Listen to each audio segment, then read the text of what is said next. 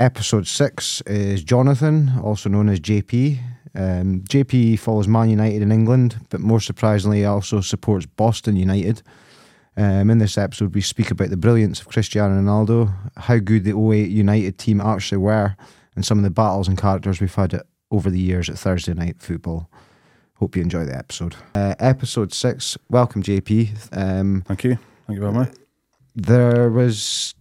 I've been kind of racking my brain over the last couple of weeks, and I thought, right, I want somebody who's got a good knowledge of football, still on a kind of fan part.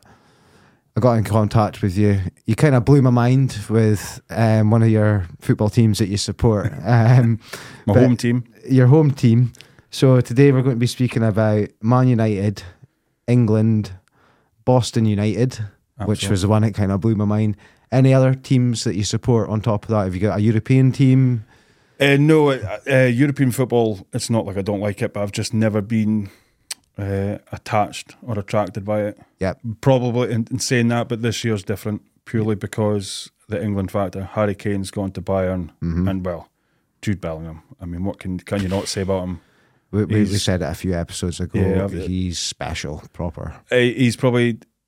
I debated a while back whether he was not as good as Rooney at this age, because Rooney was explosive at like 18 to 20, but I think Bellingham ticks all the boxes and more, especially in his last couple of games at England. He's been I've never seen a boy grace on the ball, like even just the way he moves his shoulders to get into position while he's on the ball it's phenomenal. It's like different level. I agree. And the fact he's on the Gaza level, probably above, but is he going to do it? He's going to do it longer because the way players are adaptable these years, the way they're physically fit, the way they eat, sleep. Gaza is on his own a different level because of what he did off the pitch. Yet he could still do it on the pitch. Yeah, but Bellingham for me is just. I think they're on par, the two of them, talent wise. Yeah, he's the best talent. I mean, it's something else I've noticed. I've been noticed in a podcast before. Is Foden's been mentioned a few times. Yep. I don't see the hype at all. No, I can't see it.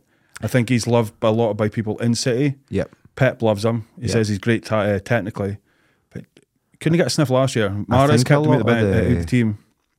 Hype came off of that under-17s World Cup where they beat Spain 5-2 in the final, and I think he scored 2 and set up 2 that night and was unreal. He was meant to be the golden boy for Euro 2020. Yeah, wasn't even a starter. No. And I think he's got 90 minutes. His hairdo got more headlines because it's again the comparison to Gaza, because that's what he's meant to be. But for me, he just doesn't do it, and it's not because he's a City fan and I'm a United fan. Yeah, I just don't think he's anything special. I might be the only person to say that. I think he's a good player. I think in that team he will always look good. If he continues on his trajectory, but I think if he were to go to not a Man City, not even a Chelsea or a Man United or something like that, I think if you stick him into Brighton, go and spend 80 million on him, he's going to be a different player. He's going to be the main man in the team, and I think you're going to get a better player out of him. I think he's always going to be a 30 game a season guy at Man City. He's never going to be a 50 game a season guy. No, that sometimes works though. But then back when Henry initially left Arsenal, likes of Arteta and all that stepped up. Like their games improved, and it's because the focal point wasn't Henry. And I think even though they probably haven't won as much as they maybe should have going after Henry left, but everybody stepped up. Yeah. And sometimes not having that allows other people to be free, because he would have been the one that's like, let him do what he wants, everybody else covers him. Yep. Do you think that would be the case if Haaland left? Ooh. Haaland's difficult, isn't he? Because there's someone that's got to step. He's going to leave. We know he's going to leave. He's maybe got 2 or 3 more. I would say seasons. 2 more, and he's going to go to Madrid. Yeah, it's because there's a release clause, so we'll get released. Is it 2 years? And again, I think it's 120. So, and I think you mentioned that they have first option on anyone. Oh yeah, Real that's Madrid. just again, that name gets brought up a lot, but just how if they're going anywhere, it's not Barcelona anymore. No, but 10 years ago it would have been. Yep, Barcelona was a team. And yet Madrid probably haven't been ultimately that successful the last 10 years, but yet they still get to spin these players. Like does he step into that position once Haaland goes, or do you think Foden? Yeah, or do you think that? Well, Foden would have to be the false 9, which is Pep's game. So bringing Haaland in was difficult. Yeah. And I think a lot of people would probably be the same. Like last year, the way that he just come out the blocks. Mm-hmm. But there was a few times I watched him, like I think the first game of the season for City was against West Ham, and you could see him running behind. But that's never been City's game under Pep, to play the ball over the top. No. But the only boy that could do it to find him was Kevin De Bruyne. Yeah. He's the only one that could do it. And it's just not the way that City, they had to adapt to him for a change, rather than everybody coming in and adapting to City's game. Yep. So Grealish couldn't get a game because he wasn't ready to adapt the way that Pep wanted to play. Yep. But you have to put Haaland in. Mm-hmm. But he struggled this year, which I find incredible. I don't know if it's because like Mahrez is gone, Kevin De Bruyne is injured. He's been out for first. A lot of his game is behind De Bruyne. Yeah, and he needs a player like De Bruyne. There's nobody else in the Premier League, if you ask me, like Kevin De Bruyne. Some of his assists. We're going to get on to him later on, because as a Man United fan, you're 1-11, you've included Kevin De Bruyne. Yeah. It was like, I haven't gone for Scholes, which is probably a big thing as a Man United fan. Massive. I debated for ages. But I always thought Scholes did the job before the next person. Yeah. Scholes, he'll tell himself, never scored enough, never got enough assists. Mm-hmm. But he, as he got older and dropped us slightly bit deeper, he just dictated the game. Yep, class. And gave it to whoever's out wide to put it in for whoever else. So he was the assist before the assist. Yeah. Whereas De Bruyne is the assist maker. Yes. And that's why he's got the nod. Aye. Okay. That's a good start, mate. Right, I'm going to get straight into my questions. How good a football player is a kid? You'll probably not believe this, but I was a goalkeeper. Wow. In primary school. My whole primary school, I was the goalkeeper. Hythe Hall Primary. Typical kid that could probably kick the ball. No, but you can see I can ping a ball and they bother on a Thursday night. Yep. But I don't know, I must have been the one that was just happy. Yeah, I'll go in the goals. Yep. And it stuck basically for primary 3 to 7. I was always in the school team. Yeah. Always first choice. It must have been I was playing enough games. whether you get a first choice in primary school. Did you have difficulties? Because I'm just going to point out to people listening, JP has got probably one of the most powerful left foots I've ever seen. Absolute shite right foot. It's not as bad as you think. I think it's gotten worse over time. But going back to Thursdays, I'm the first one to criticise boys for not using their weaker foot, because I think it's something that you should absolutely.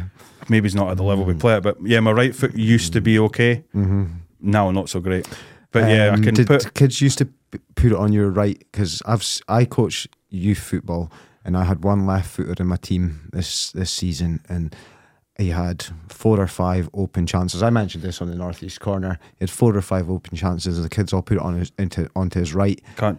Does not do. Sometimes I think left-footed people especially don't know how to adapt their body to receiving the ball on the right foot. Mm-hmm. Whereas right-footed people can maybe, I don't know, left-sided footballers are quite unique, I think. Yeah. Especially maybe centre-backs. Especially a goalkeeper. Or even a goalkeeper, yeah. But going back to that, as a kid it went for goalkeeping, and then first year I tried for a team and wasn't successful. Yeah. And I lost my way with football a little. But I eventually signed for I think Lossy the year that I started high school. So it'd been 97, 98. That's when they introduced an under-16s. Yep. And I got involved in that, and I actually played as a left winger. Wow. So I went from goalkeeper to left winger. How was the pace back then? A lot better. I was lankier, which is still quite odd for a winger, because I'm 6'4". Mm-hmm. So even back then I would have been hitting 6 foot. So as a winger, I think sometimes I was like, I don't even know what I'm doing. I think I was just one, because there was no left footers again. I think I might have just been put out there as that option as a left footer. Again, scored a few worldies at Grant Park, I tell you. Right. So that was my highlight. And this is back when the school and things. Well, it would have been used to play at Grant Park. Yeah, Peter Irons. Peter Irons was my coach at the time for under 16s. Mm-hmm. So we played team. It was a proper development league. Yep. You played everybody. Would have been Fraserburgh, or maybe it was just Highland League teams. Yeah, so it would have been Fraserburgh, Devonvale, Bucky, and all that. They all had proper development teams. Squads, and that's just something I think just has died away. Yeah. I don't think it's as predominant now. And yeah, that was a big part of my growing up for 2 or 3 years until I hit 16, and then, well, life takes over, doesn't it? You get a bit more interested in the going out. Women and drinking. If you're not doing one thing, you're doing the other, aren't you? Yeah, exactly. That's what a young man's life's all about, mate. And then as I've gotten older now, I had a few trials for a couple of junior teams, actually. Yeah. Abelard Villa, I played a couple of games. for them. And then I started training with New England juniors, my early 20s, I think. I know they're like, oh, where'd you play? So I can play up front. It's like, you're not playing up front. You're too big to be playing up front. But I can actually hold the ball up pretty well. Yeah, I'd agree. I think I could be a good focal point, but teams don't play like that anymore anyway. No. But then I converted to centre back, basically. Yeah, and you're quite comfortable there. Aye, and I think suits your game, mate. Yeah, I think you mentioned it in one of your previous. The game slows down when it does. Yeah. I don't know what it is. Like you just feel you have the extra half second in the ball. I do, and it's not through your pace; it's through your brain. You can understand a bit more, and I can hold people off quite well. Yeah, so they're not gonna. It's not often I'll lose the ball. It's at a level that it starts and it kicking out, but yeah. I still like to be one of the best because I think if you're not wanting to think like that, then you shouldn't be playing football at all. No, go hard or go home. Yeah, even if it's a friendly, there's no term as friendly in football, really, is there? No, everybody wants to win. The game of football, football's a sport, and sport is about competitiveness. Yeah. You know? So if it's not going to be competitive, then you're not going to win or lose. No, and there isn't a point in it. Then really, there's no point. We're not under sixes. No, you know. So even though, that's where I've been. I mean, that's the big thing about Jude Bellingham that I take away, all of his ability and that obviously, but the way that he speaks for like what a 19-year-old. Oh, it's levels, isn't it? Unbelievable. He controls himself.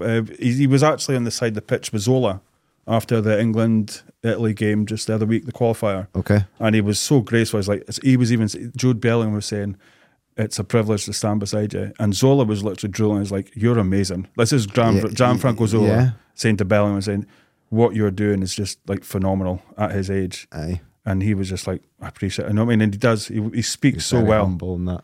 And probably better than like Rooney. Rooney's never been able to speak, or certainly when he was younger, he was too nervous. Yeah.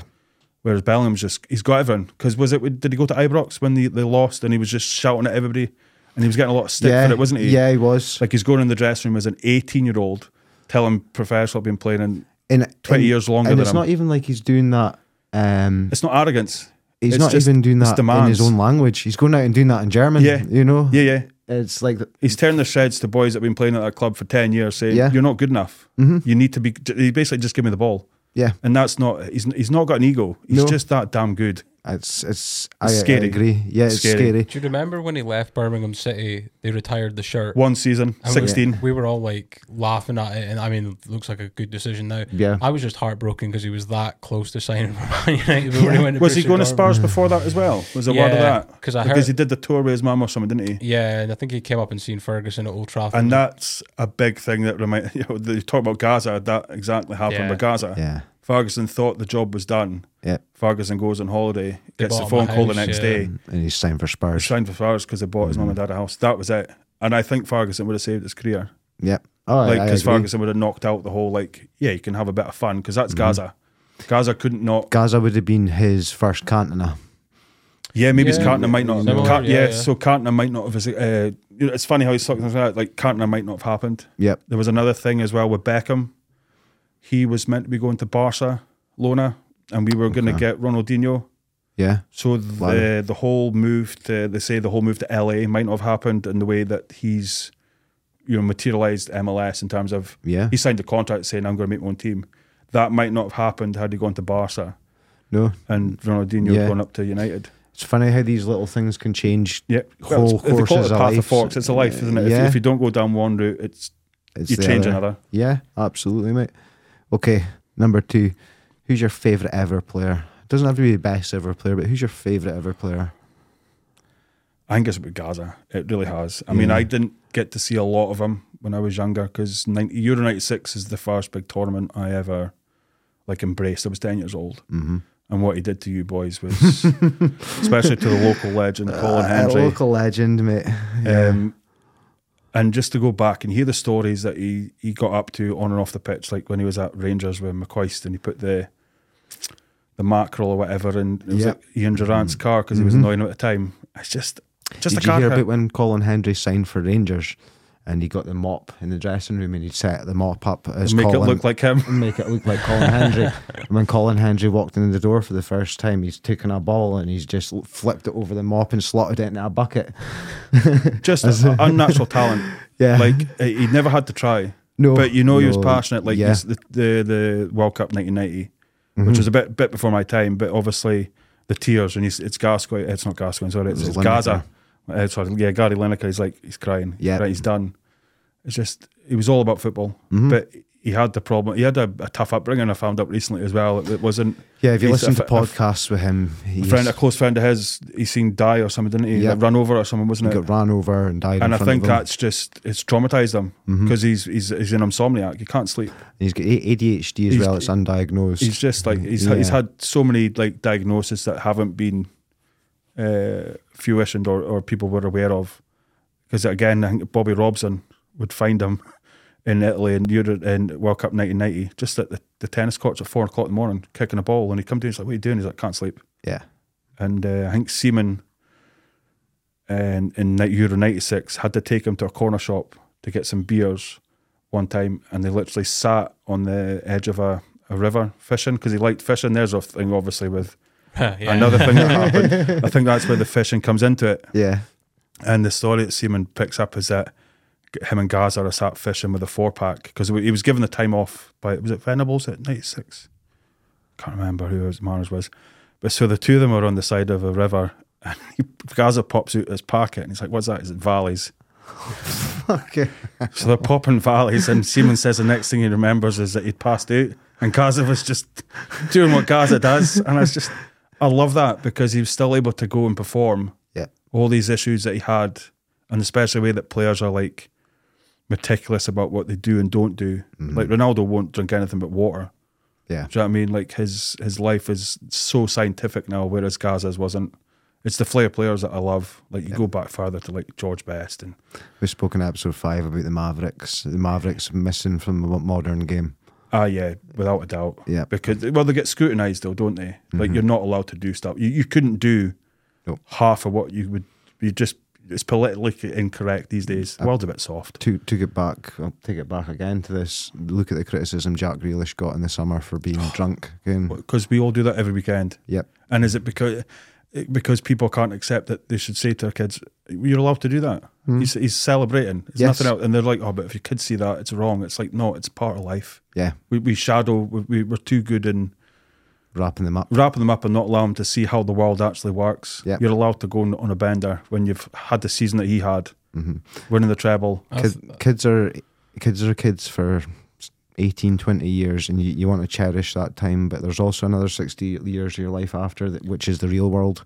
Yeah. You know. And I think as well, like if your kids are looking up to someone as a role model and not you as a role model, you've kind of got to question that, really, right? Like 100%. The people you should kind of be, idolizing are people that you know. Your inner circle, absolutely. Not celebrities as footballers are these days on the telly.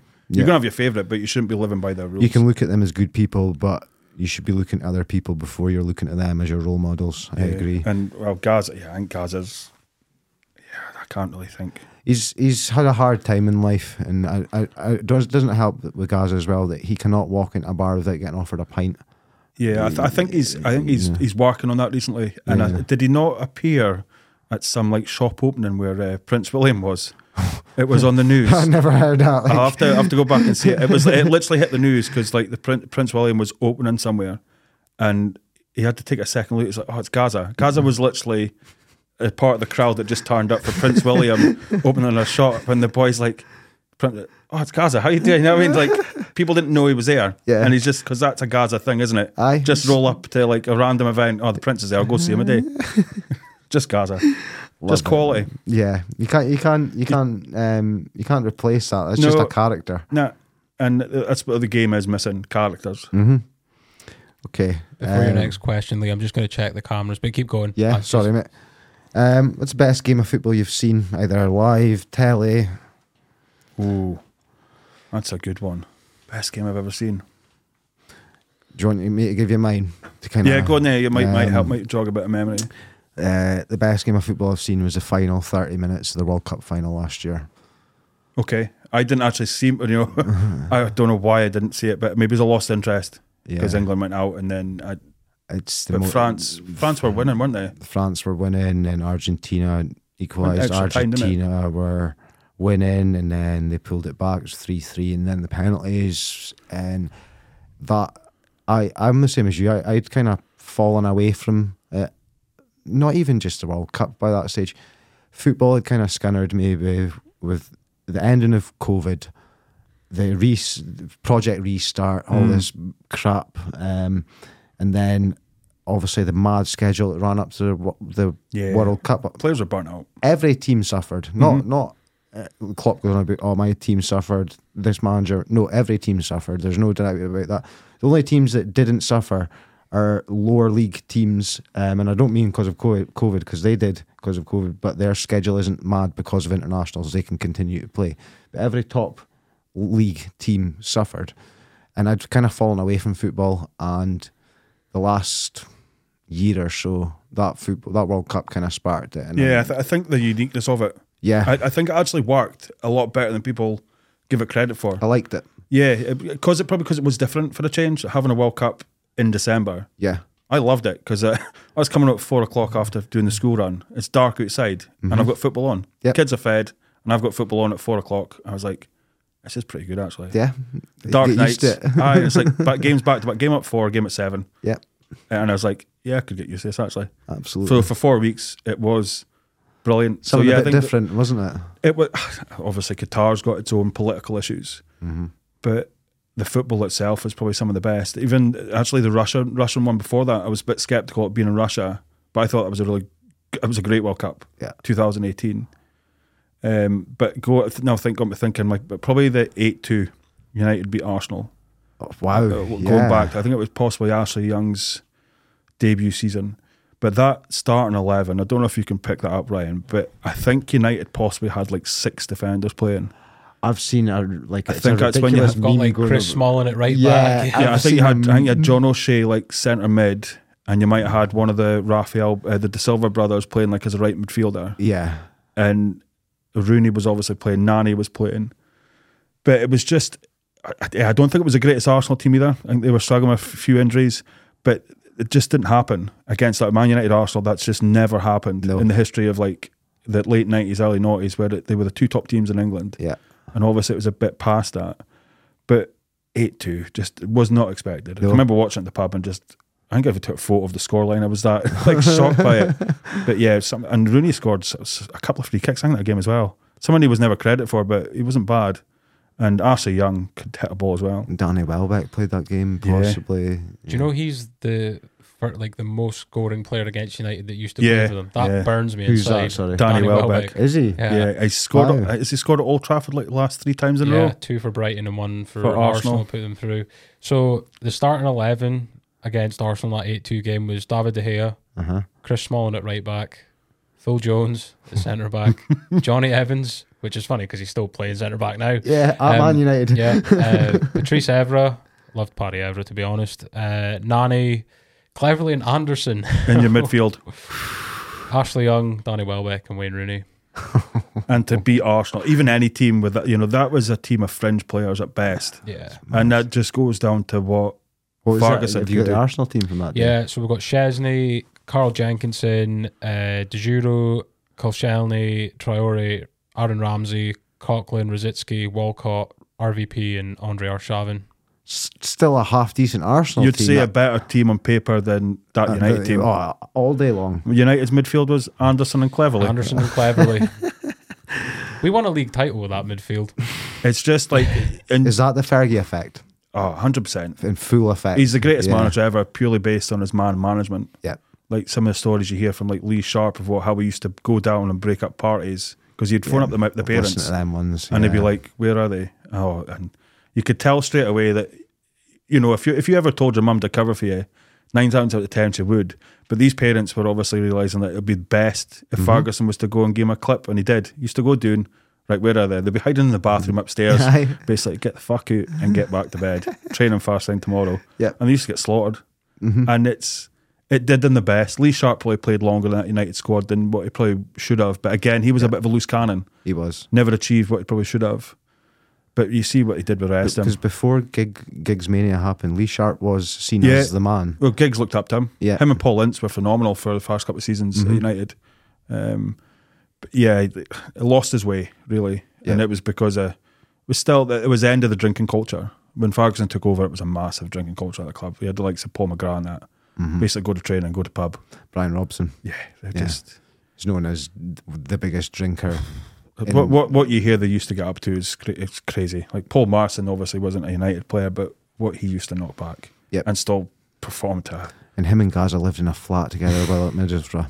Can you imagine that? Would have liked to have been a fly in the wall. It's just like, whose idea is that? Like 10 years after Madness, Paul Marston come back. I can tell you whose idea that was. That's Brian Robson's idea, because that's. Oh, he was a manager. He was a manager. Brilliant. Did not know that. Have you ever seen the picture of Brian Robson being unveiled as Middlesbrough manager? Yeah, because he was player manager. He's got this. I think it's a suit jacket on. But he's also got the shorts and the socks and the boots on. It's quite hilarious. 90s were just a different world. Yeah, they were, mate. They were, even the kits and everything. Okay, favourite football player that's currently playing? Jude Bellingham, I think, hands down. Yeah. Yeah, it's taken me a wee while to get on board with it. But like going back to what Ryan said earlier on, like when you realise that at 16, Birmingham City retired his number. Mm-hmm. And that's for a 16-year-old to realise how good he was. And then to make the move to Dortmund and within a season be arguably the best player at that club. I'd say so. And constantly in Team of the Year. I mean, the only players above him in that league would have been like Lewandowski. Yep. Just because of, different players. But he's a phenomenal. And like I said earlier, I didn't think he was at the levels that Rooney was at this age. But I think he surpassed it. That performance against Italy recently was hands down one of the best I've seen in years. Yeah. And I actually was I was texting my mate saying, and it's not something I don't give praise to a lot of professionals easily. I'm drooling new thinking about it, but I was just like immense. And he's a joy to watch. I can't get enough of him. What he's doing at Real Madrid just now is 10 goals in 10 games. Yeah. Never been done before. Nope. He doesn't believe his own hype either, which I think is a great thing. Jadon Sancho went to the Bundesliga and was one of the top young players in the world, and now obviously you're kind of seeing how that's played out. But with Jadon Sancho, you're hearing a lot of stories that weren't published before, and obviously Ten Hag's basically spilt the beans, isn't he? Yeah.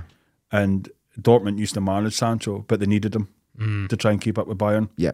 And that's why I allowed him to get away. What's he meant to be doing, playing FIFA 4 o'clock in the morning and stuff like that? Allegedly. Like the night before games. Yeah. It's like, I get other players back in the day, like Gaza, wouldn't have slept. No. But he's not getting warped into video games, is he? No, exactly. It's different, but it's like they're making so much money, you can't make these commitments. But then you go into comparison to what Bellingham's probably doing. Mm-hmm. He'll be going to bed, be in an ice bath before his bed or something. He'll be doing everything right, and that's why. And it comes across with the way he speaks, like was mentioned earlier. It's not just his footballing side. I love the fact of how he speaks to people. Yeah, and that'll go back to his family. Like his mum and dad will have brought him up like that. Yep.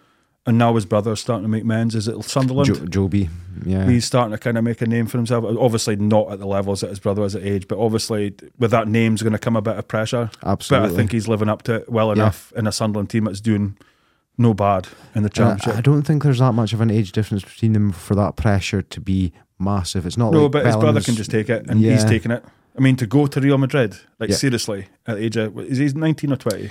Must be coming just up for 20. I think he's still a teenager. He was captain at Dortmund at 18. He said he was scared when he got given the number 5 shirt because it's Zidane. Mm-hmm. He's like, I can't be letting he's even thinking of shirt numbers, not necessarily the players. Like, I can't be letting this number down. Yeah, and I think he'll be written in history now because of the start mentality.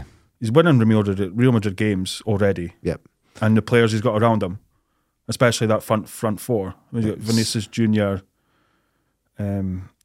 Rodrigo as well. Rodrigo. And no, Benzema not anymore. He's last year. Who's it? Vinicius Junior. Rodrigo. I think Valverde's been playing out. The French boy behind him. What's his name? Tchouaméni. Just plays around him, and he's the one. Camavinga, sorry. And they've all been there for a couple of seasons. Yep. And he's just gone in. He probably doesn't know Spanish that well. Mm-hmm. But what he does is talking on the pitch, and he's just, he's got. And I don't think it's hyped as big as Rooney. I think that helps, actually. Yeah. Like when Rooney came in 18, it was massive. Like 2004 and that, he was phenomenal. He was explosive, Rooney. But Jude Bellingham doesn't have that hype. And I think it's because he's gone to Germany. It's no English media to build you up. Yep. He's built his career. And now he's allowed to play his football, and you can see the benefits. Like he's just gone to Spain, and there's no pressure in Spain. Not like there would be if he was playing in the Premier League. Yeah, no, I agree wholeheartedly. I would love to see him eventually in the Premier League, but he's going to go to the team I probably dislike the most. I'm not even going to say the name. Okay, we'll move on from that one then. In your opinion, JP, what is the best kit ever made? Ooh. I was wondering if I was going to get asked this based on some of the other ones. You know who? A couple of international teams that usually string out a few good ones. Mexico. Oh yeah. Like I think it was the last away strip. It's just got like the Aztec kind of like background. One you're on about. That's really nice. The Japanese, I've always got a few good ones, but my all-time favourite is the black away kit at Cantona. Okay. Selhurst Park. Yeah, 1995 black. Yeah, the sharp one. Nice collar, sharp view cam. There's kind of got gold lettering on that one. Yeah, it's yellow and blue. Around. One of my first kits I ever got actually. Something I regret doing actually when I was younger. I actually got rid of all my kits, and I think, yeah, I wouldn't do it. And I was like, why did I do it? Because I used to get old names. I had Keane on my back. I had Beckham, Giggs a lot. Had the I had Rob Douglas on my back. Oh, did you? Yeah. Keep back to yourself. But no, I used to have I think United were one of the first teams actually did it as well. The Champions League kit. They were one of the first teams to ever introduce a Champions League kit. Yeah, like 98, 99. Yeah, the badge was all different. Yeah, I remember that. Wow. That was a good one. But no, my all-time favourite is that, I think it's 95 away kit, the black.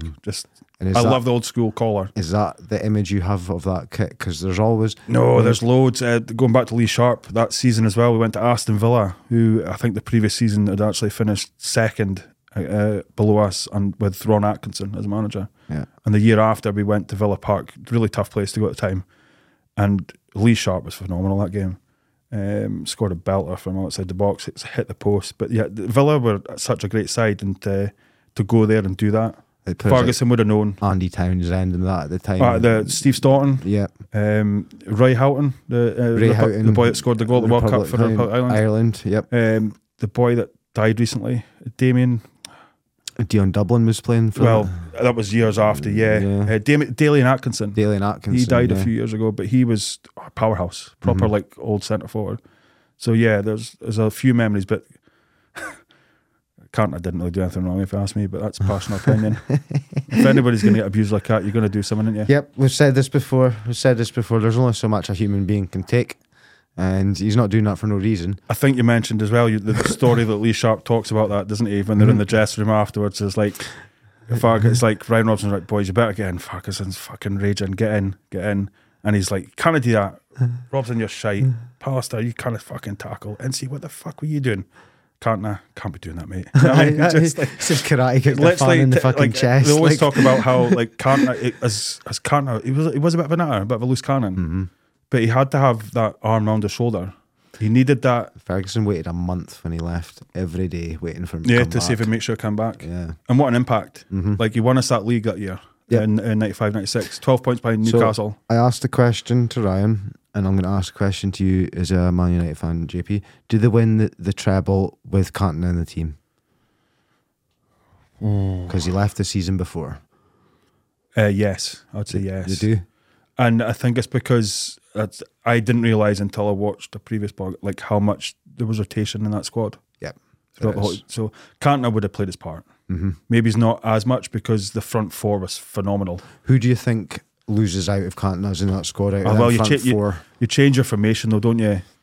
When we won that treble, it was like for like strikers. So you had Cole and York, who they're just at the top. Yep. There's no player that drops. Whereas if you've got Cantona, but then Cantona was very much like a Sheringham. Maybe Sheringham wouldn't have come in. I agree. Yeah, he was a link to the. Yeah. So it might have been a case of like, so your starting two would have been Cole and York, and then if Cantona was there, there's no Sheringham. It's Cantona and Solskjaer. Yeah. And yeah, it would work. Why wouldn't it work? Could not work. Excuse me. But yeah. Definitely win that. Okay. Definitely win that. First World Cup memories. 1994. So I would have been 8. USA 94. Some World Cup. Colourful. Different. Opening ceremony, I think there was Diana Ross, and she misses the penalty. But even though the goals like break anyway, so why didn't it just break the goals before and make it look like she scored? But yeah, it was a bit of it was calamity. Well, it's the first time, obviously, soccer had been like publicly as popular in a place like Can you remember quite a lot of the World Cup? No, not really, but it's memorable based on the fact that I remember being in the Queen Street Chippy and Lossy, and they had a wee old telly in the corner, and it was Ray Houghton. I seen him score. Yeah, I seen that happen, and that's when I think it was Italy. They beat them 1-0. Yep. So that was my first proper major tournament. Was it World Cup? Was it the question? Yeah, World Cup memory. Yeah, first World Cup memory. Yeah, but if going on to tournaments like Euro 96, I don't think if you're a bit of a football lover, the impact that had, not just for England, I think the whole of the UK, it was a massive tournament. Obviously Scotland played their part. Well, you also had... And were so close to obviously getting out the groups, weren't they? They were. Was it one goal that we conceded against? One goal. Because we beat Netherlands 4-1. Because you conceded a goal against them. Yeah, put you out because you were winning it. Was it Switzerland? Switzerland, that's right, yeah. But Euro 96 also took in the time of New Labour. There was a massive change in government. Just everything was happening. You had the Britpop new wave. Spice Girls, everything, the hell lot, wasn't it? It was mad. It was mad summer. I watched, it was before the last Euros. So 2020, but 21. And a certain person was born during this summer as well. Oh, me? Yeah, I realised that. You were born on the same day as... There was a certain game in that tournament. We figured this out a few weeks ago. I'd have to look that up. All right, news to me, But I think it's we were talking about it, you just don't remember. I think it was... It's either the final or it's either the England-Scotland game. It's one of the two. Oh, imagine if it's the England. Uri Geller is not your dad, is he? No. What it was when we had Scott Ramsey on, we were looking up what was number one when we were born, and his was 3 lions on a shirt. Oh, right, okay. Brilliant. So that's how we figured it out. And then I looked up the date. Mine's actually Uptown Girl, to go away from it. The number one when I was born. Billy Joel. Brian Adams, everything I do it for you. I feel 9 months in September. No, you mean Bruce? You mean Bruce Springsteen? No, it's Brian Adams. No, right, sorry. Yeah. I got you there. Okay, right. In your opinion, who is the GOAT? Oh wow. If you want me to two-part it, we can throw out Messi because it's interesting you say that actually, because I seen a clip recently and Messi was on the phone, and he was asked, excluding yourself, who would you class as the GOAT, and he reeled off hundreds of players, or maybe not hundreds, maybe it's a handful, and then he was asked, why have you not included Cristiano Ronaldo, and he's like, well, I see him as the same level as me. So I found that amazing that Messi appreciates what he does. That he wouldn't name him. He's in the same bracket as me. Again, it's I would go Ronaldo, Cristiano Ronaldo, as in the more current GOAT, based on the fact that he's done it in so many different leagues. Yep. I seen a stat the other day that Haaland will have to score 53 goals a season until he's 35. Until he's 35. And he still wouldn't have enough, would he? Still be behind Ronaldo. I mean, I think with Messi and Ronaldo, they pushed each other definitely to hit that levels. Right? That was it. 6 years La Liga, 7 years. That was just fascinating to watch. Just back and forth. Yeah. Barcelona more often than not, especially when it come to El Clasico, got the better. Certainly of Real Madrid, but purely because he's done it everywhere. But they are two different players. Yeah. Messi's always been the middleman where he just picks up and goes. He's a false 9, isn't he? And people forget that Ronaldo was doing things with Anderson and Cleverley. Yeah, you said this. Okay, I think the comparisons are unfair based on the fact that who Messi had around him at Barcelona. If Ronaldo was there, maybe you should ask a question: would he have scored more goals? Because that's what it comes down to. Because statistically, when you're talking about these GOATs, you talk about it's not says assists. People talk about goals. That's what we want to hear about in football. Yep. Who scored the most? Would Ronaldo have scored more goals than Messi with that team behind him? And the answer probably is yes. Yeah. I think it would have happened. For what Ronaldo did with a United, that year he scored 41 goals. It's just incredible. And it was some of the goals he was scoring as well. The key got clutch goals, I call them, important goals. And it got us over the that open question here. Do you guys have a favourite Cristiano Ronaldo goal? Mine's a Portsmouth free kick. I was just going to say that. Yeah.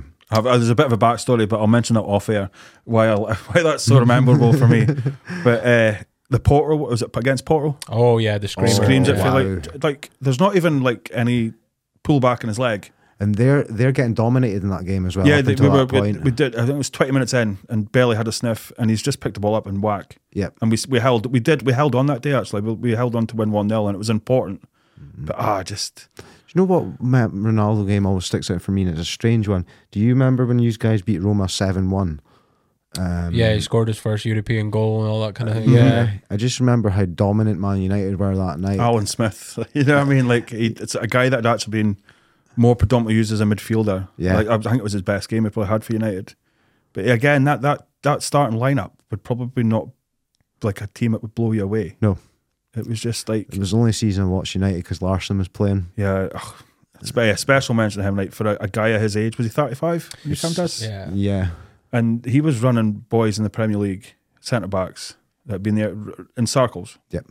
Scored 3 or 4 goals, played 12 games, and he more than impacted me as a United fan to say, God, I'd only wish we'd got him when he was younger. And Ferguson wanted him as well. Yeah. But he was loyal. Yeah. And that's the humanity side of Larsson doesn't often get talked about. Again, there's times when I think he went to like a children's hospital, and the kid was a St. Johnstone fan, and he went and spent the day with him. He was only meant to spend like 2 or 3 hours. That was like his contracted time, if you like. But he ended up spending the whole day. Actually went back home, met the parents and stuff like that, and was seen in a photograph with like a St. Johnstone top on. You just didn't get that at the time, and you still don't. No, because like fans can't get near footballers these days. This is the issue, mate. And obviously they're obsessed in it. Like, but you see kids running on pitch, and the security guards are going after him. But you know, you've got Messi and that saying, "Just leave him. Wants a photo, let him go." Do you know what I mean? They're 10-year-old kids. They're not gonna. No, I wouldn't expect them on a pitch to be doing anything unjust. You know what I mean? Just let them see the fans. Yeah, that's it. They're one moment. Larsson was another player as well that didn't rate himself. Didn't think he was much of a player. And again, that's probably to his benefit. Yeah, didn't let it get to him, and he held just played in high regard at Barcelona as well. He was only there for 2 seasons. He came on the Champions League final. They're 1-0 down, changed the whole game. Yeah. And Henry actually mentioned him as an interview after the game. He says, a game changer now. I didn't see Ronaldinho tonight. I didn't see Samuel. I've seen Henrik Larsson out there. Coming like 65th minute, didn't he? Yeah. Sol Campbell scored the first. He did. Aye. And then Jens Lehmann got sent off. That's right. Changed the game. Yeah. And Larsson coming on. Yep. Best bit about that was stopping Arsenal winning the European Cup.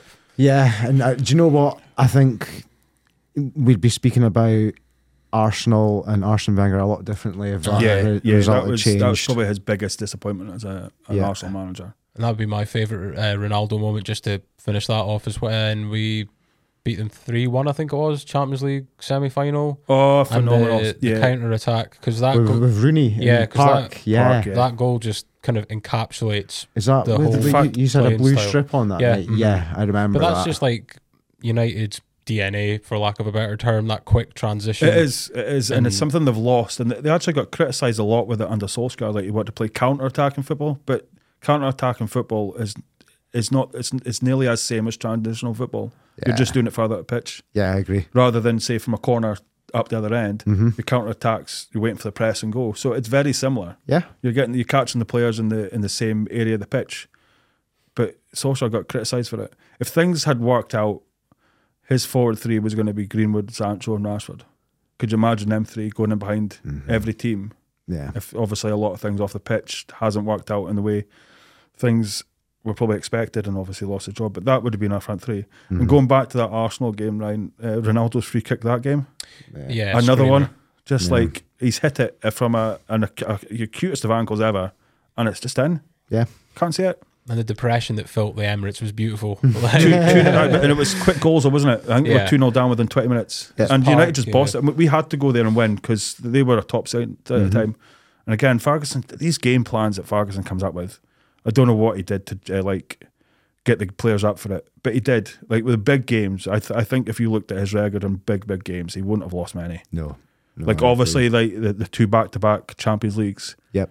Against Barcelona. Especially like Wembley. Oh, I hated that one. Going to Napoli afterwards and the boys writing 3-1 on my bloody kebab. Apart from those games, but I don't think anybody could have matched up to Barcelona. No. They were just probably the best team over the last 23 years, like those 2 years, those 3-4 years, Barcelona in Europe, untouchable. But any other quality side that Ferguson ever had to play up against, I think he got the better of them. Ask 100 people what's the best club side of all time, 60% of them will say that that Barcelona team. I hate to say it because I'm United through and through, and I hate to give any other team praise. Mm-hmm. And it's hard for me to praise players as well because I don't think praising people is always. It's like people always say you have to, but it's like, why should you have to? But anyway, yeah, you can't not recognise that squad. Yeah. Like Puyol at the back, just like proper old school central defender, and that midfield. We had a mention of Puyol in episode 4 for somebody who'd actually watched him play, and he says he's just unreal. Just unreal. It was just so frustrating. You couldn't get the ball off him. No.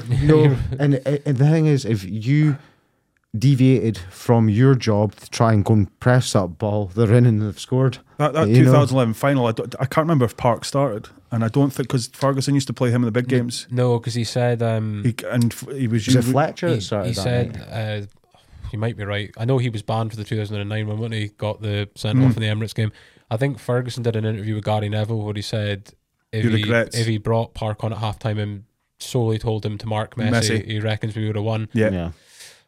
I think that's a bit of a long shot still. Dubious, yeah. I think he would have made it more difficult. I mean, the amount of times he man-marked Parlow over the few seasons we played him, and Parlow couldn't get a touch on the ball. Yep. And that was just a Korean boy that had not world class, but just could do a job. Yep, worked right. Three Lung Park, as he was known. Yeah, because we kind of had a similar player in Ander Herrera a few years ago where he put him on Eden Hazard and that. Yeah. I don't think the end product was as good. No. But yeah, Park was the boy for the big moments, and I thought I was right in saying that he didn't start. And he probably should have. And that was at Wembley. That was one that Ferguson wanted to win. Yep. Wembley. And it would have been. We got to 3 finals in 4 years. So we weren't far behind. We were the second best. Yeah, I'd agree. Chelsea probably weren't far off, actually. AC Milan were kicking about as well. Yeah. But yeah, and to come up twice to Barcelona, I don't think you could. I think it's fair enough. We should have been at that 2010 one as well, with the whole Bayern Munich stuff and them getting Rafael sent off in the away goals ruling and That's all that. That's right, yeah. Real Madrid, wasn't it? Yeah. It's ifs and buts, isn't it? Okay, have you ever met a professional football player? No, I don't think I have, but I've I think Ryan mentioned previously when he thought Gorham was in the beach bar once, so indirectly he's like, I've met somebody. We were on a stag do once in Aberdeen. And when you come up the train station, it's not like it was now. It's not like it. You know what I mean? It's not like it was. No, it's not like it is. Sorry. So where this, when you come up the train station, the Sainsbury's there. Yeah. It used to be a pub. I don't know if you know that. No, I didn't. It used to be a pub called the Criterion Bar. Right. Bit of a shithole. Not a lot happening.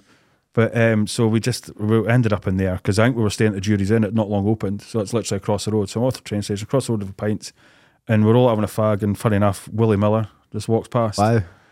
So a couple of boys. I didn't really know who he was because I'm not an Aberdeen fan, etc. But it wasn't until afterwards, boys like, it's Willie Miller. I was like, all right, okay. So, yeah, short and sweet, nothing else to it. Okay. But it's just... It's a local legend. Everyone else is buzzing about it. It's like just seeing Willie Miller just walking past. That's a captain of Ferguson's first team, Yeah, his 80s, wasn't he? Yeah. So, he's an absolute local Ferguson's legend. big Aberdeen team that beat Real Madrid and things, that was his captain. Again, that you talk about the Ferguson effect. That Aberdeen team didn't really have any rights to be where they were. No, but the thing is, you ask my dad, right? My dad's got some controversial opinions on football, and if you ask my dad about the 80s Ferguson team, he says, that was Billy McNeil's team. And he says, is that team inherited then, was it? Yeah, so it was an inherited team. Ferguson added quality to it, but the team was already built. But I think what we'll go back to is Ferguson's man management put them to that final. He might have already had the players. It's Aberdeen itself. Like Aberdeen's very much obviously it's all oil and gas, but when you pull that back, it's a working class city. It's a hard town. Yeah. So when Ferguson had Aberdeen in the 80s, they used to train on the beach because they didn't have facilities. Yeah, they didn't have a training ground. Yeah. So they were literally in the northeast weather and pissing down rain. Well, you know what it's like. Yeah. And they were literally training, Strachan, a lot of them. Yeah. But down there, you know what I mean. So it's working class, and that's what you hear a lot of Ferguson's man management is from where it's governed. It's old steel kind of shipyards and all that kind of like stuff. Working class. You go out all day, you do your bit, and you come back, and you get rewarded for it. No, it doesn't happen short term; it's long term, and that's what happened certainly with Aberdeen. I think it's another thing that's missing in the modern game again. Just hard work. Yeah, hard work for me. Like as somebody who plays football, I'm not the most gifted a player, but I think I work quite hard, and hard work will always beat skill and There's a saying in there is hard work beats talent when talent doesn't work hard. Yeah, that's it. I think Michael Jordan used to say that quite a bit, like probably one of the greatest sports player ever, by the way. His mentality. But yeah, hard work is the 80% of the game. Absolutely, mate. And it'll get you anywhere. Yeah. Work for each other and work for yourself. We've seen that on Thursday nights. Yeah, exactly. Played, the harder you work, you'll reap the benefit from it. Best player you've seen in the flesh? Well, this is a good one. In terms of I've never been to Old Trafford in all my days. It's just that because I've been up here 33 years, and for whatever reason, it's similar with Dominic because he lives up here. That he's never been into Eleanor, but he's never actually watched Leeds at home. But funny enough, I've actually managed to go to Germany twice in a year and watch Bayer Leverkusen because it was on two different stag do's. The first one we went to see Hertha Berlin versus Leverkusen. And then about a year later, it was Schalke and Leverkusen. Leverkusen were at home this time because they're not far from Dusseldorf. But Javier Hernandez was at Bayer Leverkusen at the time. All right. He was brilliant. Yeah, really. I love watching him at United, actually. It's so underrated as a player. The one that gets me is the one he scores with the back of his head. Oh, it's Stoke. Oh. But he just wanted to get on it. Do you know what I mean? Not a lot of players would do that. No. They would there's nothing I can do with that. Whereas he's like, I'm just going to try. And he got something off it. Do you ever see his debut goal where he kicked it into the ground off of his face? Oh, yeah, he smacked his face. It's like Stretford End, yeah. He was a great wee player to watch. Yep. I think there was a few other players. I think Solomon Kalou might have been playing for Hertha Berlin that day as well. So there was an array of well-known sort of Premier League players at that point. So, and what a stadium actually, Olympus Stadium, good atmosphere and things. Oh, see, when you talk about casuals and that here, it's nothing like when you go to Germany. They're following where we were sat. It was to the left, and you spoke to a few people in the stand. It's you cannot get tickets for there. Yeah, it's season ticket holders and for those who know people basically. So even as if you wanted to go and stand there as just a holiday maker, no chance. It's not happening. And the noise they make. The drums, I think a lot of the clubs in Germany specifically have somebody will stand at the bottom of the stand with a microphone and just rile them up. Yeah, I like the that. Atmosphere is... I see that in Italian football and I absolutely love that. I think Harry Kane said that he's as much as he's played in some of the biggest stadiums in the world, he doesn't realise what it was like until he came to Germany, the atmosphere. It's every ground. It doesn't matter how big or small it is. Passionate, but the best thing about it is it's cheap compared to... It's a 30 quid or 30 51 and 49 rule in Germany. Aye. So the fans own the club. All the fans own the clubs. Yep. And so that whittles down to obviously the ticket prices. Yep. Dirt cheap. Yep. I couldn't believe it. I paid 20 quid to go on. Crazy. And you wouldn't even get a sausage roll in half the clubs of that. You're £15 to get in a League 2 game in Scotland. What I liked as well is game day in Germany, from the 10 o'clock in the morning to build up to kickoffs. Everyone knows what's going on. Yep. Even if they're not directly involved. So you get off the tram and there'll be a bit of a walk to up to the stadium. But every couple of 500 yards there's a boy there with a case of lager just selling you for a tin. And they freely do that on the way up. That you can drink on the way in. And it's casual. So it's not a case people need to do it before they go in. It's a cultural thing. Yep. They control it so much better than what we ever... Yeah. And it's all owned by fans, so they're only letting themselves down. You see, that's why they don't let it get away. No, that's great. Germany, I would recommend anybody going to watch. Apparently, they're really welcoming to tourists going over and seeing games. I've heard Borussia Dortmund fans are really up for people coming over to watch Signal Iduna Park or Heritage Stadium as well. The it's iconic, isn't it? So they like the fact that there's a company, isn't there, that does stag do's and that. You can get the minibus for the weekend, go see a game in Germany, and then jump over to Holland and see a game. I think it'd be brilliant. Yeah, for 100 quid. Well, it won't be that cheap, but it wouldn't be expensive. No. And you just, Germany's a place to go watch a game. I quite fancy it one day and get it done. You won't regret it. Yeah, we'll sort something out. Yeah. Scotland next year in the Euros. No, I'm not watching Scotland. I've got Scotland top, but I'm not watching them. But I actually, in fact, going back to that, I've never seen England play either. But I've actually been to Hampden Park and watched Scotland twice. It was through the school. They used to do maybe every so often. I remember that, yeah. For our schools, used to get tickets. So the one I can remember very fondly, I can't remember what year it is, Scotland played Belgium in a qualifier. It would have been a Euro or a World Cup qualifier. Yeah. And Scotland were 2-0 up with 10 minutes to go, and they drew 2-2. And I just remember, I think I even started shouting, you're shite. And it just took on, because they should have beaten a Belgian team at the time, which were nobody. Yeah. And to be 2-0 up and then just lose it. But that's football for you. That's why we love it. Fuck's sakes. Okay, my final question for JP. I said I had 9, and then we're going to just get into some actual discussion about your teams and things. I asked this to Ryan, but Ryan, there's 5 years between me and you, and there's 5 years between me and Ryan, so we've all got different opinions on this. Out of I've written 94 here, I don't know why I've written 94.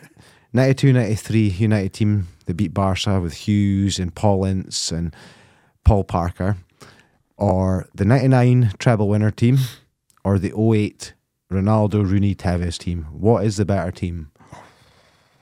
That's a hell of a question.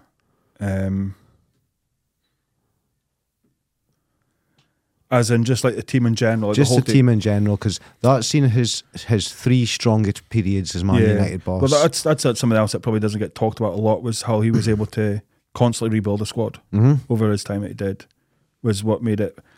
I think 08, I can't see past it. And it's maybe a lot to do with like when I was still only 13, 99, so I didn't take on the football as much. Yep. So give another 9 years, I'm in my early 20s and watching and understanding football a lot more. I mean, that 99 squad was phenomenal. To me, it doesn't have a weakness. No, but then does the 08 team have a weakness? I think your midfield with Anderson is your weakness, in my opinion. But we still won it. He still won it. Is that not more applaudable? And Ryan did make a very good point that, you know, he's probably, for that season alone. Yeah, he was all right. He was all right. He's very much like Nani. Yeah. Like they were purple patch players. Anderson just couldn't get away from bloody Burger King, could he, from what I was hearing? He was constantly eating them. And it was his weight that was his problem. Yeah. Technically very good, but his change in pace was terrible, and that's what used to get him caught. And he was, who did you say he was compared to? Oh, Ronaldinho. So, but it's the Brazilian kind of element to it. But yeah, I think 08 for me, just because I think it had everything. Yeah. I mean, Wes Brown played pretty much the whole season at right back. He did, and he was the cover. Yeah, wasn't he? So, and 99 was good. And again, 99 we won the Champions League final without Keenan Scholes. Yes, you had Beckham playing centre mid alongside Butt, I think. I can find it back to my notes. Beckham and Butt. I suppose you could frame it both ways though. Like I think the 08-09 team were probably the better side, but I think the 99 team overcame more adversity and were able to overcome more adversity. It's a treble winning side. I think you can't really. I think maybe that gives it more. For me, it's too close to call. But the 99 team achieved so much more. Do you think there's any scope for the 92 team? Because that in itself, you've got Mark Hughes. They're great players. Paul Ince, like Brian Robson, Steve Bruce. Was Pallister there at the time? Pallister was there. Steve Paul Bruce. Parker, Peter Schmeichel. Your midfield consisted of Paul Ince, Roy Keane. The thing they did was they started the ball rolling. Yeah, is what they did. So they do get a lot of credit. But 99 won a treble, and 08 just. The way they played attacking football, and it's always been United's DNA, it's attacking football. I think 08 was the most attacking side we've ever seen. Yep. 99, they drew quite a few games. Yes. Still won the league. It wasn't exactly it wasn't a runaway. No. But then he was fighting on 3 fronts. That 07-08, we should have had the treble that year as well, but I think it was Portsmouth. There was Portsmouth at Old Trafford. Yeah, the keeper got sent off, which he shouldn't have got sent off for, and that cost us the treble that year as well. Yeah, because we did win the FA Cup, didn't we? No, we didn't. Or did we lose in the final then? We lost to Chelsea in the final 06-07 because I remember Drogba.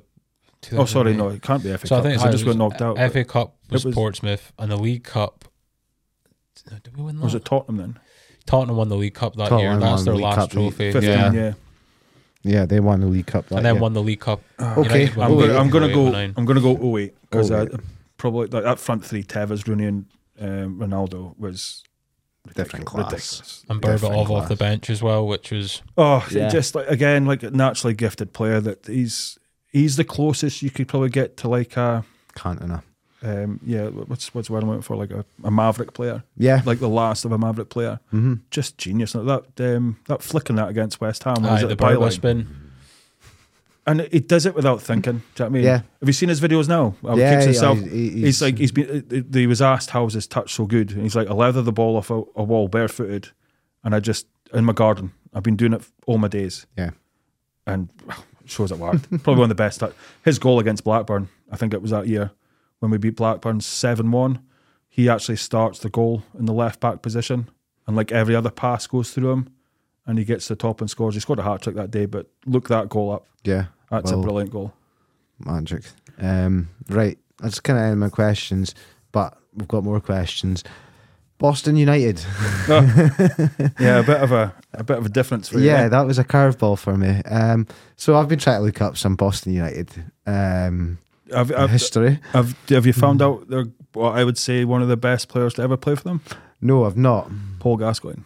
Paul Gascoigne did play for them. I did see that. 4 appearances. Yeah. 2004. I wasn't sure if you were counting that or not. No, it counts. It's got to count. He played. It was league football, League Two at a time, and he played 4 games. It was at the very end of his career, and he wanted to go into coaching, which obviously didn't happen. But I also didn't realise at the time it was Steve Evans was the manager. All right, okay. Plymouth, the boy that's got like pretty much every team promoted in his years. Yeah, I know the guy you're on about. Yeah. So yeah, he was the manager at the time. Best spell was 2001 to 2007, where you were in League Two. Yeah, won the conference, went up to League Two. I didn't realise myself. Again, I was very young when that happened. I was only 16. So Boston United's my team because it's my home team. Fifth round of the FA Cup is the furthest they've went. Yeah, and a couple of years ago, I think they lost a third round replay. If they'd won that, they would be playing Newcastle in the 4th round. It was just a couple of years ago. It was on telly. It was so close. I think it was Plymouth they might have lost to. Would you have went down to something like that if? Well, yeah, I would have actually, because my mum's from Newcastle, so I could get digs down there, no bother at all. And I've never been. Boston's my home. I moved up here when I was 4, so I've lived in this area for 33 years. I was born in Boston because my family was based in the RAF Coningsby, which is Lincolnshire area. Yeah.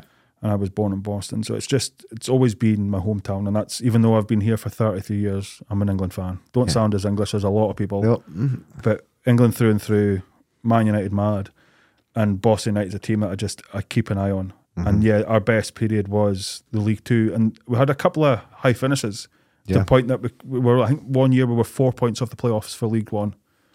That was under Steve Evans. And then it kind of crumbled after that, and I think it takes a bit of grit to support a lower league team, especially if they've never really hit high bits. It's like, we're actually they're that small. A couple of years ago, I've got a home top, Boston home top, and I'd never had one, and I said to my missus at the time for Christmas, go and get us in. But they were that small a club; they didn't even have an online shop at the time, so she had to phone up, and it would have probably been just my port cabin. And the woman asked, where's it going? And she said Scotland, and the woman was flabbergasted. A Boston United shark was coming to, but there's no online shop. No, they've just recently, I think it's their 2nd year they're in it now. Like they've built a new stadium, state of the art kind of stadium for that size of club, 2,500 seats. I think it holds about 5,000 people. Yeah, but I'm determined within the next. My kids are getting older, so I can put them away for longer. I can get away for a weekend and. Go. I really wanted to because it's one for a while. Salford, obviously the United connection there. They were in the same league as Boston, and I wanted to try and work it out. So I went down, got a United game, on the Sunday, and a Salford Boston game on the Saturday. That would have been perfect for me. But it never worked out. But there's a new kit actually I'm wanting for Christmas this year, Emily. It's a away kit. It's an Umbro. It's nice. Yeah, it's proper retro. I was kind of looking through their kit history because there's a brilliant website I use and you can look through any team's kit history. They've had Adidas, they've had some Nike proper, and things like that. Any makers that you'd associate with any top teams, and I think right now it's Umbro. Yep. So yeah, just don't get Castor whatever you do because I hear they're in a bit of shit right now. I think they were initially, weren't they? Okay, right. So and currently in National League North.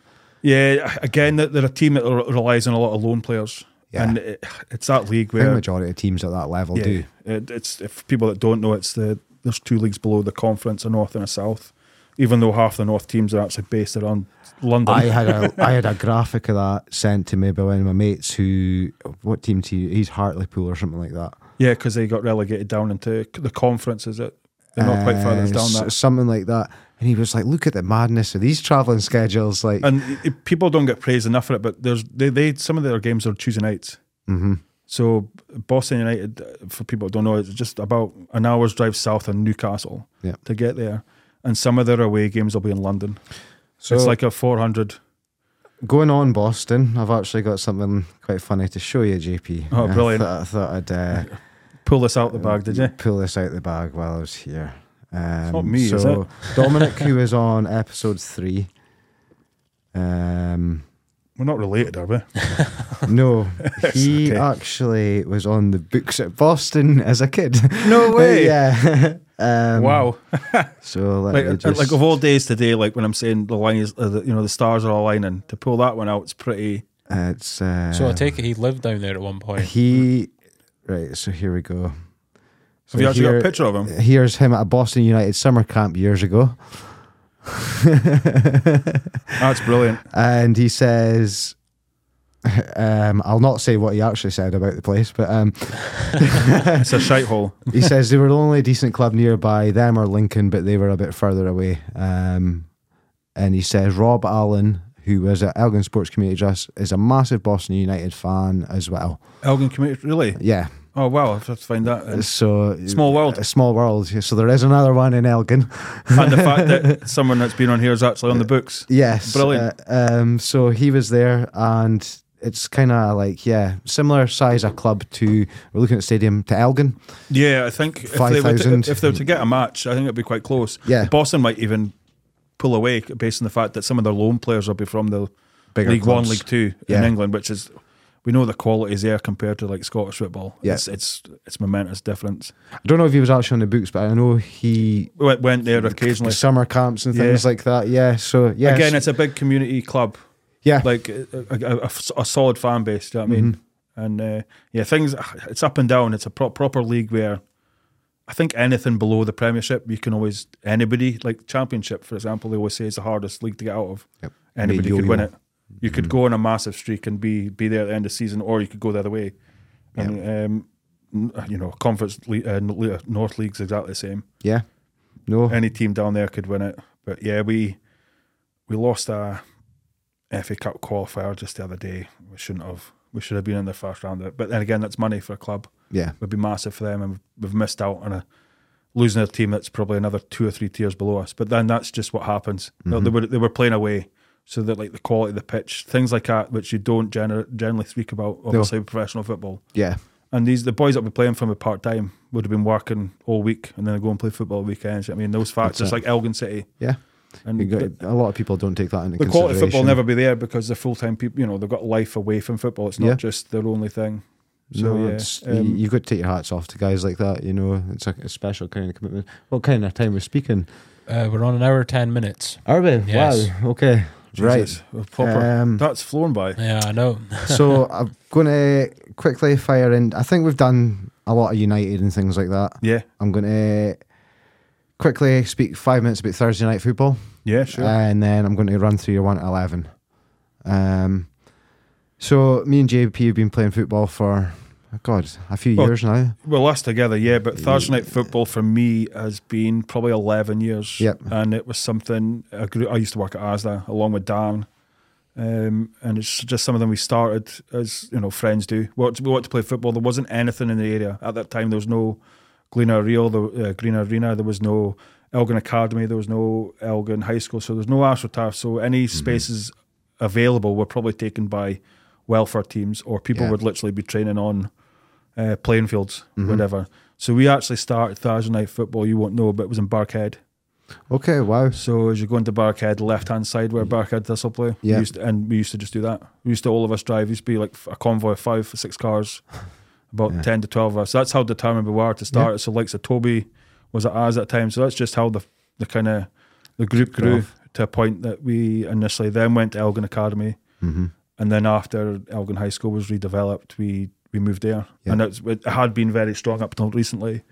A lot of boys. I mean, I'm 37, so I'm the older one out there, but everyone else is about your age, but they've kind of moved on, or just like you say yourself, it's coming to an end, isn't it? Yeah. The reality kicks in, and reality just a bit more. Your commitment's not always there. I mean, you're a busy man with this and that now, and you still got the family to think about as well. You got to filter in factors. Family, work. You know, a lot of guys will look out the window, and if it's not a nice night, they're like, they won't do it. They won't come down. I've done it. The only time, the good thing about Elgin High School is the only time it's closed is between Christmas and New Year. Yeah, that 2 days, that 2 Thursdays a year, so 50 weeks of the year.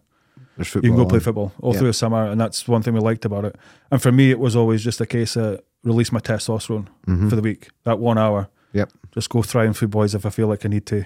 Can't do it as much now because the boys are a bit soft, but when we first started going, there was plenty of tackles in. Yeah. The point that some people would be commenting on our Facebook group saying, I think it's a bit rough. Yeah. And I was like, you've got to be kidding me, it's just the way I play. No, I've always enjoyed playing against you, JP, because physicality is my game, and that's what I'll do. I'll run more than anyone, and I'll be physical, and you'll match that. You know, maybe it's not the legs, but certainly physically, I'll get in the way. And then I've not been big-headed, but I can ping a ball. I can do all right with that. Like, and I'm not gonna mash up. When I first started playing football against you, I didn't like you, JP. I thought I've always known that. I'm a mouthy person on the pitch, and I think I'm very good at including people. And when you look at likes of, and really maybe it took you a wee while to realise what I was doing. Yep, was more to include you in the group rather than, and it's just the way I go about doing things. I think you used to come down with your Celtic top, had Daddy in the back. Yeah. So I think I used to call you Daddy to start with. You did. And mate. it probably wound you the fuck up. That's probably what it is, where you're like, is he, you just couldn't figure me out. I couldn't figure you out to begin with. And then I think as we started playing with each other, and then I started figuring out your game, and your game's very similar to my game. Simple. It's simple, fundamental. Just go down for a bit of fun and kick about. Don't take it too seriously. Get involved where you can, and just, you've got an hour just to be explosive. Yeah, exactly. And just enjoy it. If you're not here to enjoy it, there's plenty of other places to go. No. Don't take it too seriously. And then through that, my opinion changed, you know. And I think Adam's quite a good example. Well, I call him Lallana. Yep. He's a guy that struggled probably socially in groups, didn't get a lot of time in the ball, but I'd always make sure I'd give him the ball when there was space. And you've seen how he's come on leap and bounds as a player. Loves it. He loves the game, and a couple of years ago he started playing for the Vikings.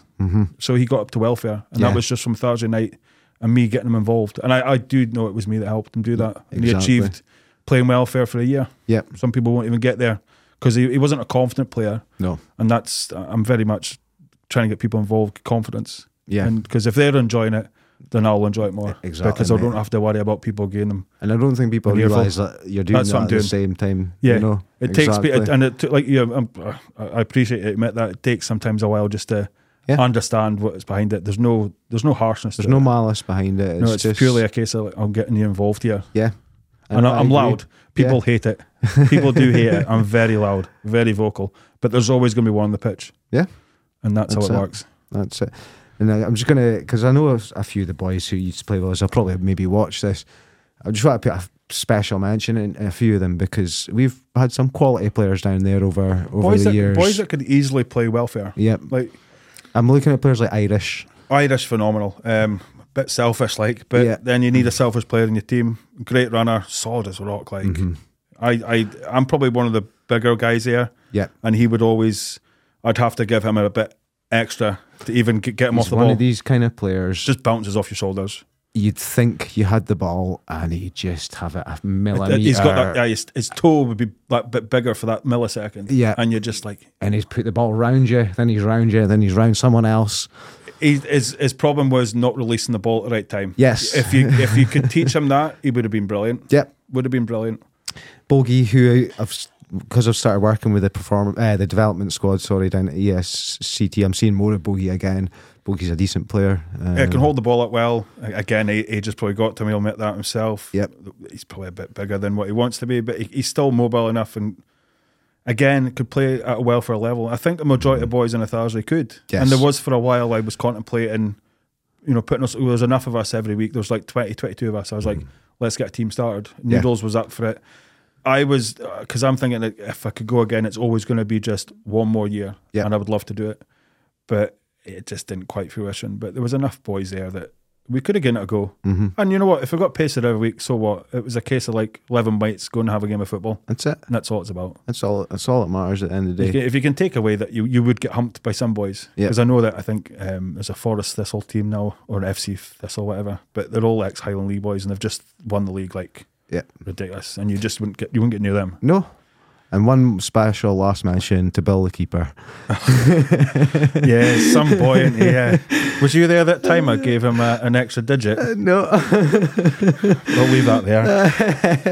It's a story for another day. But Bill, he's the he's the moaniest bastard I've ever met in my life. You touch him and he goes down like a sack of tatties, doesn't he? But honestly, he's good banter at the same time. Like, yeah, I get right. I would reverse how your initial opinions of me. I definitely had that with Bill. Yeah, I struggled for years to just understand him, and I think when you take that step back, he's actually a nice guy. Yeah, actually, he gets a lot of stick for no reason. Yeah, he means the best. Oh, absolutely, mate. Absolutely, his heart's in the right place. Absolutely. 1 to 11. Here we go. So I'll read through it and then we'll pick it apart. So there's a few players we mentioned on here tonight already. So today, already. So have you changed it from what I have? So I'm going to cross that out and put these over. Okay. So you're going to go Van der Sar. Yeah. For the first and last time on this podcast, Steve Bruce. Probably. I mean, but you just run through it fast. Yeah. Okay. Rio, Ferdinand, Vidic, Evra, middle three of Gaza, Keane, and Kevin De Bruyne, which is unbelievable. And then a front three of, I think you said Rooney. Play Rooney left. Ronaldo right. Right, and then Van Nistelrooy. Van Nistelrooy through the middle. Okay, so I'm going to go back to Bruce. Yeah, I think Dominic mentioned in a previous episode that he struggled with right backs. I mean, you'd usually associate left backs as people probably harder players to say, oh, I enjoyed watching them, or they deserve to be in an 11. I nearly picked Philip Lahm, actually. Wow. Yeah. But again, I don't have a massive affiliation with European football, but he went 14 months without conceding a foul. That's crazy. I didn't know that. Philip Lahm didn't one single foul. I don't think he played a great deal of games, at maybe 24 to 28 games. Yeah. In a 14, didn't concede one single foul as a right back. That's mad. Obviously, he was predominant in that Germany team for ages, but that's now less. But yeah, Steve Bruce, probably one of the most underrated centre backs. Yep. Yeah, I've got him right back, but it's because I think I needed to have him. He scored 19 goals in one season for you. I think it was 1990-91 as a centre-back. And he's never been capped by England. Yeah. Probably the greatest centre-back never to be capped. Yep, I agree. Do you listen to Quickly Kevin, the podcast? No, I don't listen to much. I only listen to this one. Thank you. Thanks for your support. There's a 90s football podcast called Quickly Kevin. Unbelievable, but they're big Steve Bruce fans on that. What he did, like the year that we won the Premier League for the first year, I don't know if you've seen that iconic moment where you see Brian Kidd running on the pitch and jumping on his knees. Yeah. So that's just happened. We were actually 1-0 down to Sheffield Wednesday, and I think we were literally in the 90th minute, and Steve Bruce scores one header from a corner, and then 2 minutes later, he scores a winner, and that's when you see, because that basically wins us a league, because Aston Villa would have won it if he hadn't done that, and that's where you see the iconic scene. Steve Bruce, just phenomenal. Yes. Phenomenal player. Pallister was very close to being in there as well. Like him. Gary Neville will tell you that he says that it's Pallister and Bruce are the best centre-backs at United. He played.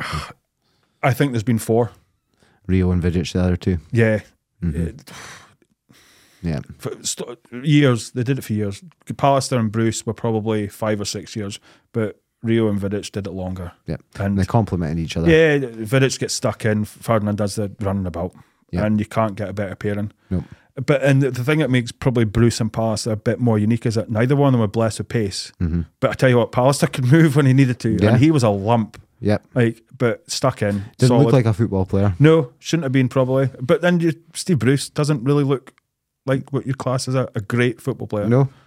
That early squad of United has a lot to say for anyone's 11 if you're a United fan. But to finish up your back four, you've got Patrice Evra. Yeah, just different class. Again, his first United game, he was bought in the January window. Yeah. I don't know if you've ever seen that, where he had this big white jacket on. Yeah. It was an awful photo. He didn't really understand. I don't think his English was very great when he came in, and I don't think he realised he was going to. He obviously signed for United, but I don't think he realised that interview was obviously what it was going to be. He's got this ridiculous over the school like white. I'll have to find it for you. But his first game was actually against Man City at Eastlands, wasn't it? And we lost. He had he was hauled off at half time. He was that bad. He just couldn't get to grips. I can't even remember. Did we sign him from Monaco? Yeah, because he had so obviously the game was completely different. Was he part of that Champions League semi-final? Yeah, with Porto. Yeah. But he just went for leaps and bounds. Yeah, and for what he went through with somebody I won't mention because of the team that he played for. I know how passionate you are about that incident. It's just, and the way he conducted himself on and off the pitch after is like just brilliant player. And I think it was actually him that crossed the ball for Paul Scholes one of the seasons when we scored a last minute winner at the Etihad. It's one of my favourite goals ever actually as well. I'll have to look that one. I think it was Evra. Yeah. Just classic centre back. Yeah. Probably doesn't get praised enough because Ashley Cole played a lot at the same time. But again, I don't think Ashley Cole, I think he was bummed up a lot. Yeah. Because he was English. Yeah. He definitely had the English media behind him. Evra was on par for me with Ashley Cole. But he did it quietly as well. He was passionate. He left his business on the pitch and then got on with it off. You know what I mean? That's it. Yeah. Not just a phenomenal player, but also just a phenomenal person and personality as well. I think through COVID, he'd certainly come to limelight and like his videos and that, his reels and that. He's a funny guy. Yeah. He's grown a lot on me post football career. Yeah, and that highlights how good he was on the pitch. Yeah, excellent. I think we've spoken enough about Gaza. Yeah. Roy Keane and Kevin De Bruyne. Yeah. Chalk and cheese there, like.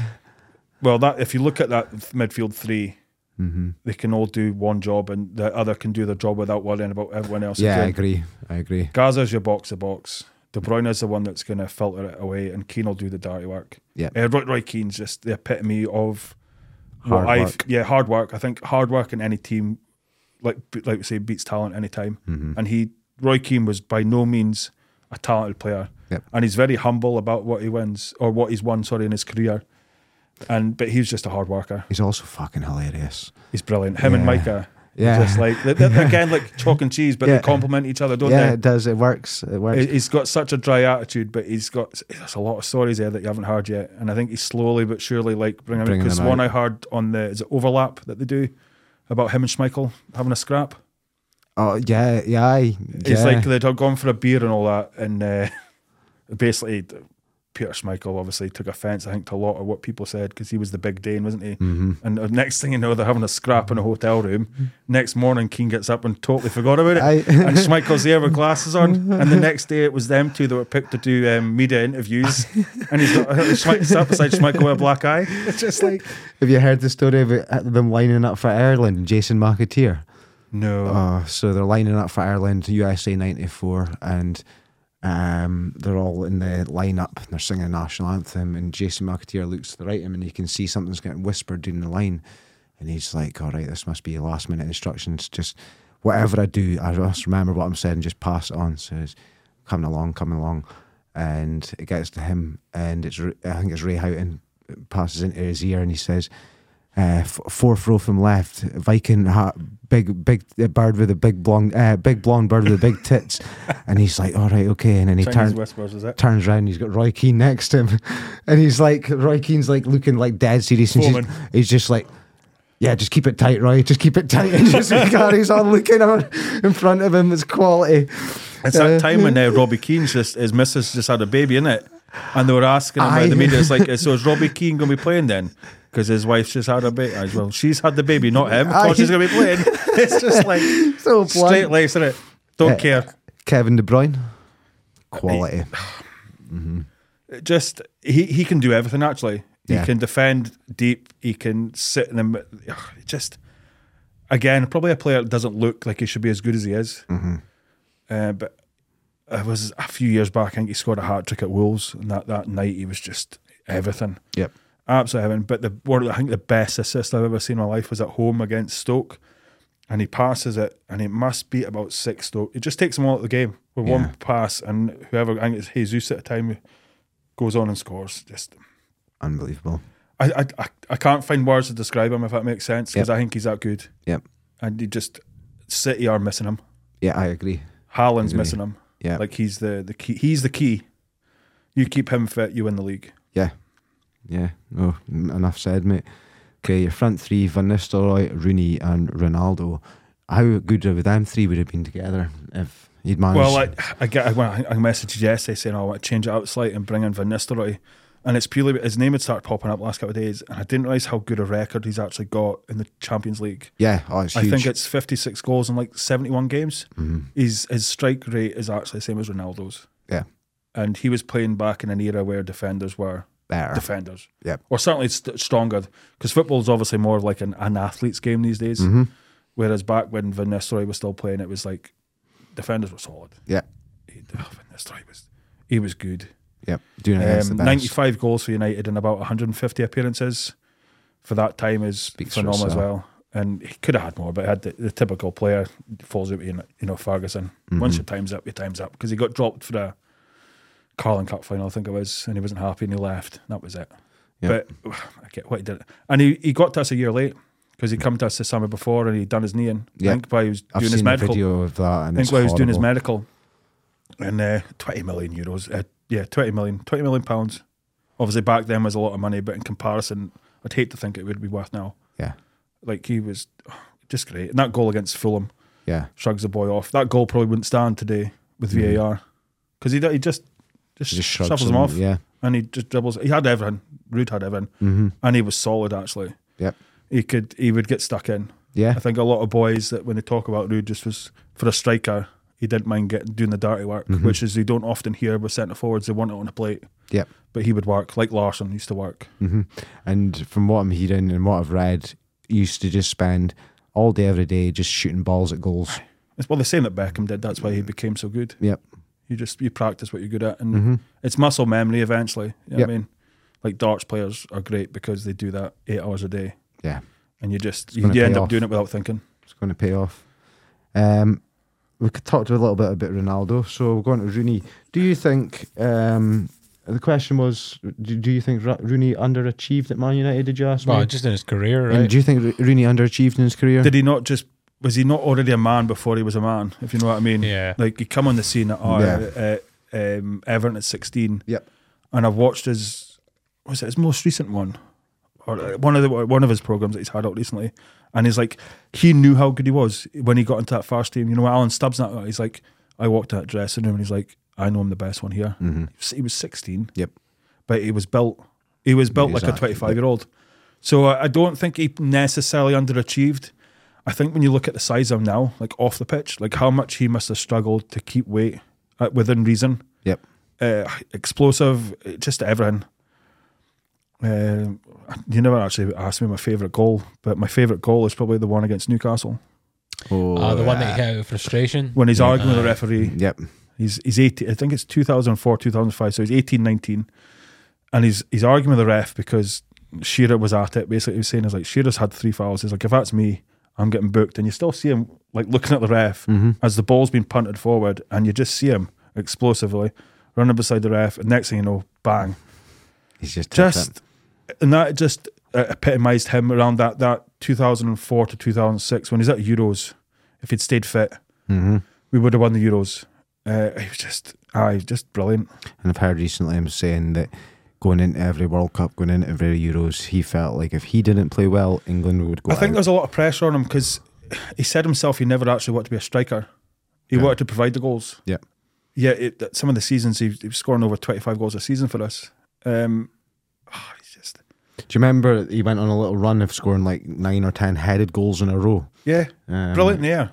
And it was recently, like before that, he'd been criticised for not using his head enough. So he made it. He makes it. That's what he was like. He would make a statement. Yep. It was so good. And I put him on the left because one of the best games he ever had. I think it was the first leg before we won 7-1 against Roma. We went to Roma and won 2-0. And he was that time Ferguson was deploying him as a left winger to cover either who they were playing against or just to give like Ronaldo, because Ronaldo was through the middle. Yep. So to give him a bit more leeway. Rooney would sacrifice himself all day long. Yeah. He's one of the few players you could probably put in any position in the team, even in the goals. Yep. And he'll give you the utmost, and he'll probably outperform 90% of players in that league at that time. I agree. He's that determined, and he was, again, another player. He's a little bit of a maverick because he had his issues off the pitch. but on the pitch, just different class. Did he underachieve? Could he have won more with England? Probably. Yeah. Like there was a crop of that era, like when Ericsson, you mentioned that before. Those teams that we had there, we should have been winning stuff, and he was part of that. But he's United's all-time top goal scorer. Yeah. For a while, he was England's top goal scorer.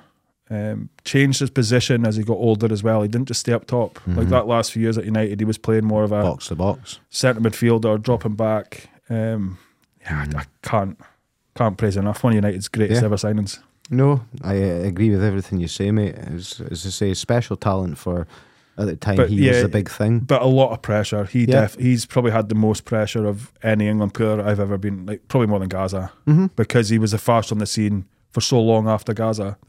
For a while it was back to back. Like you had Hoddle, then Gaza, then there wasn't anybody. Then Rooney was about 5 or 6 years later. So they didn't have like a golden boy, if you like. Michael Owen didn't quite. He had that moment, but nothing materialised. And then he came on the scene and just that goal against Arsenal says it all. At age of 16, debut against Fenerbahce. I always say Galatasaray. Fenerbahce scores a hat-trick, Champions League. Nutcase, brilliant, magic. Imagine going for a drink with him. Where would you end up? Oh, some places. A hostel in the middle of nowhere. Sun newspaper. Yeah, some escort in your room. With friends. Okay. Corporate stuff. I'm going to just say thank you to everyone who has watched, listened, reviewed so far. Keep it up. More 5-star reviews, please. Once we get to 20... we'll be doing a giveaway. Might even be about at 20 by this point. Quite possibly. Episode 7, I've got a big guest coming on. I'm not going to mention who, but it's my first professional football player. This is where we've been trying to go with this podcast, and really looking forward to it. Okay, JP, final question. One penalty to save your life. Who takes the penalty? I'll say it quick because I've researched this. Matt Le Tissier. Whoa, just had 2 in a row. Oh, really? Yeah. Ian. Yeah. And it's unfortunate he missed one. Yeah. 46 out of 47, he was saying. 40 out of 49. 48 out of 49, sorry. I love that, yeah. I knew it was always great. I didn't realise it was that good. That's unbelievable. And it was all Premier League. Yep. Yeah. I see, he could have been in my 11, actually. It was close. Special player. One man club. Should have probably moved. But was a bit scared, I think, of moving up. It was United. Ferguson wanted him. And he's adored. Yeah, because of it. He's fade. Is it Jersey? So being on the South Coast is fine for his family, wasn't it? Yeah, that's what it comes down to. People forget that side of things. And people think that he was a bit of a maverick and a bit of a different footballer because he was from Jersey and he didn't play with like everyone else. Growing up, he had to go through a different system almost. Probably the best 2-foot player I've ever seen. Yeah. I'll throw Lubo Moravcik into there. He was good. Yeah. Southampton, wasn't he, before? Or after? He's out with West Ham, wasn't he? Villa, I think it was. I don't know. I'd have to look that up. Okay, thank you very much for coming on, JP. I really appreciate your time, mate. Yeah, thanks for having me. Enjoyed it. Thank you. Yeah, no bother. That was us wrapping round.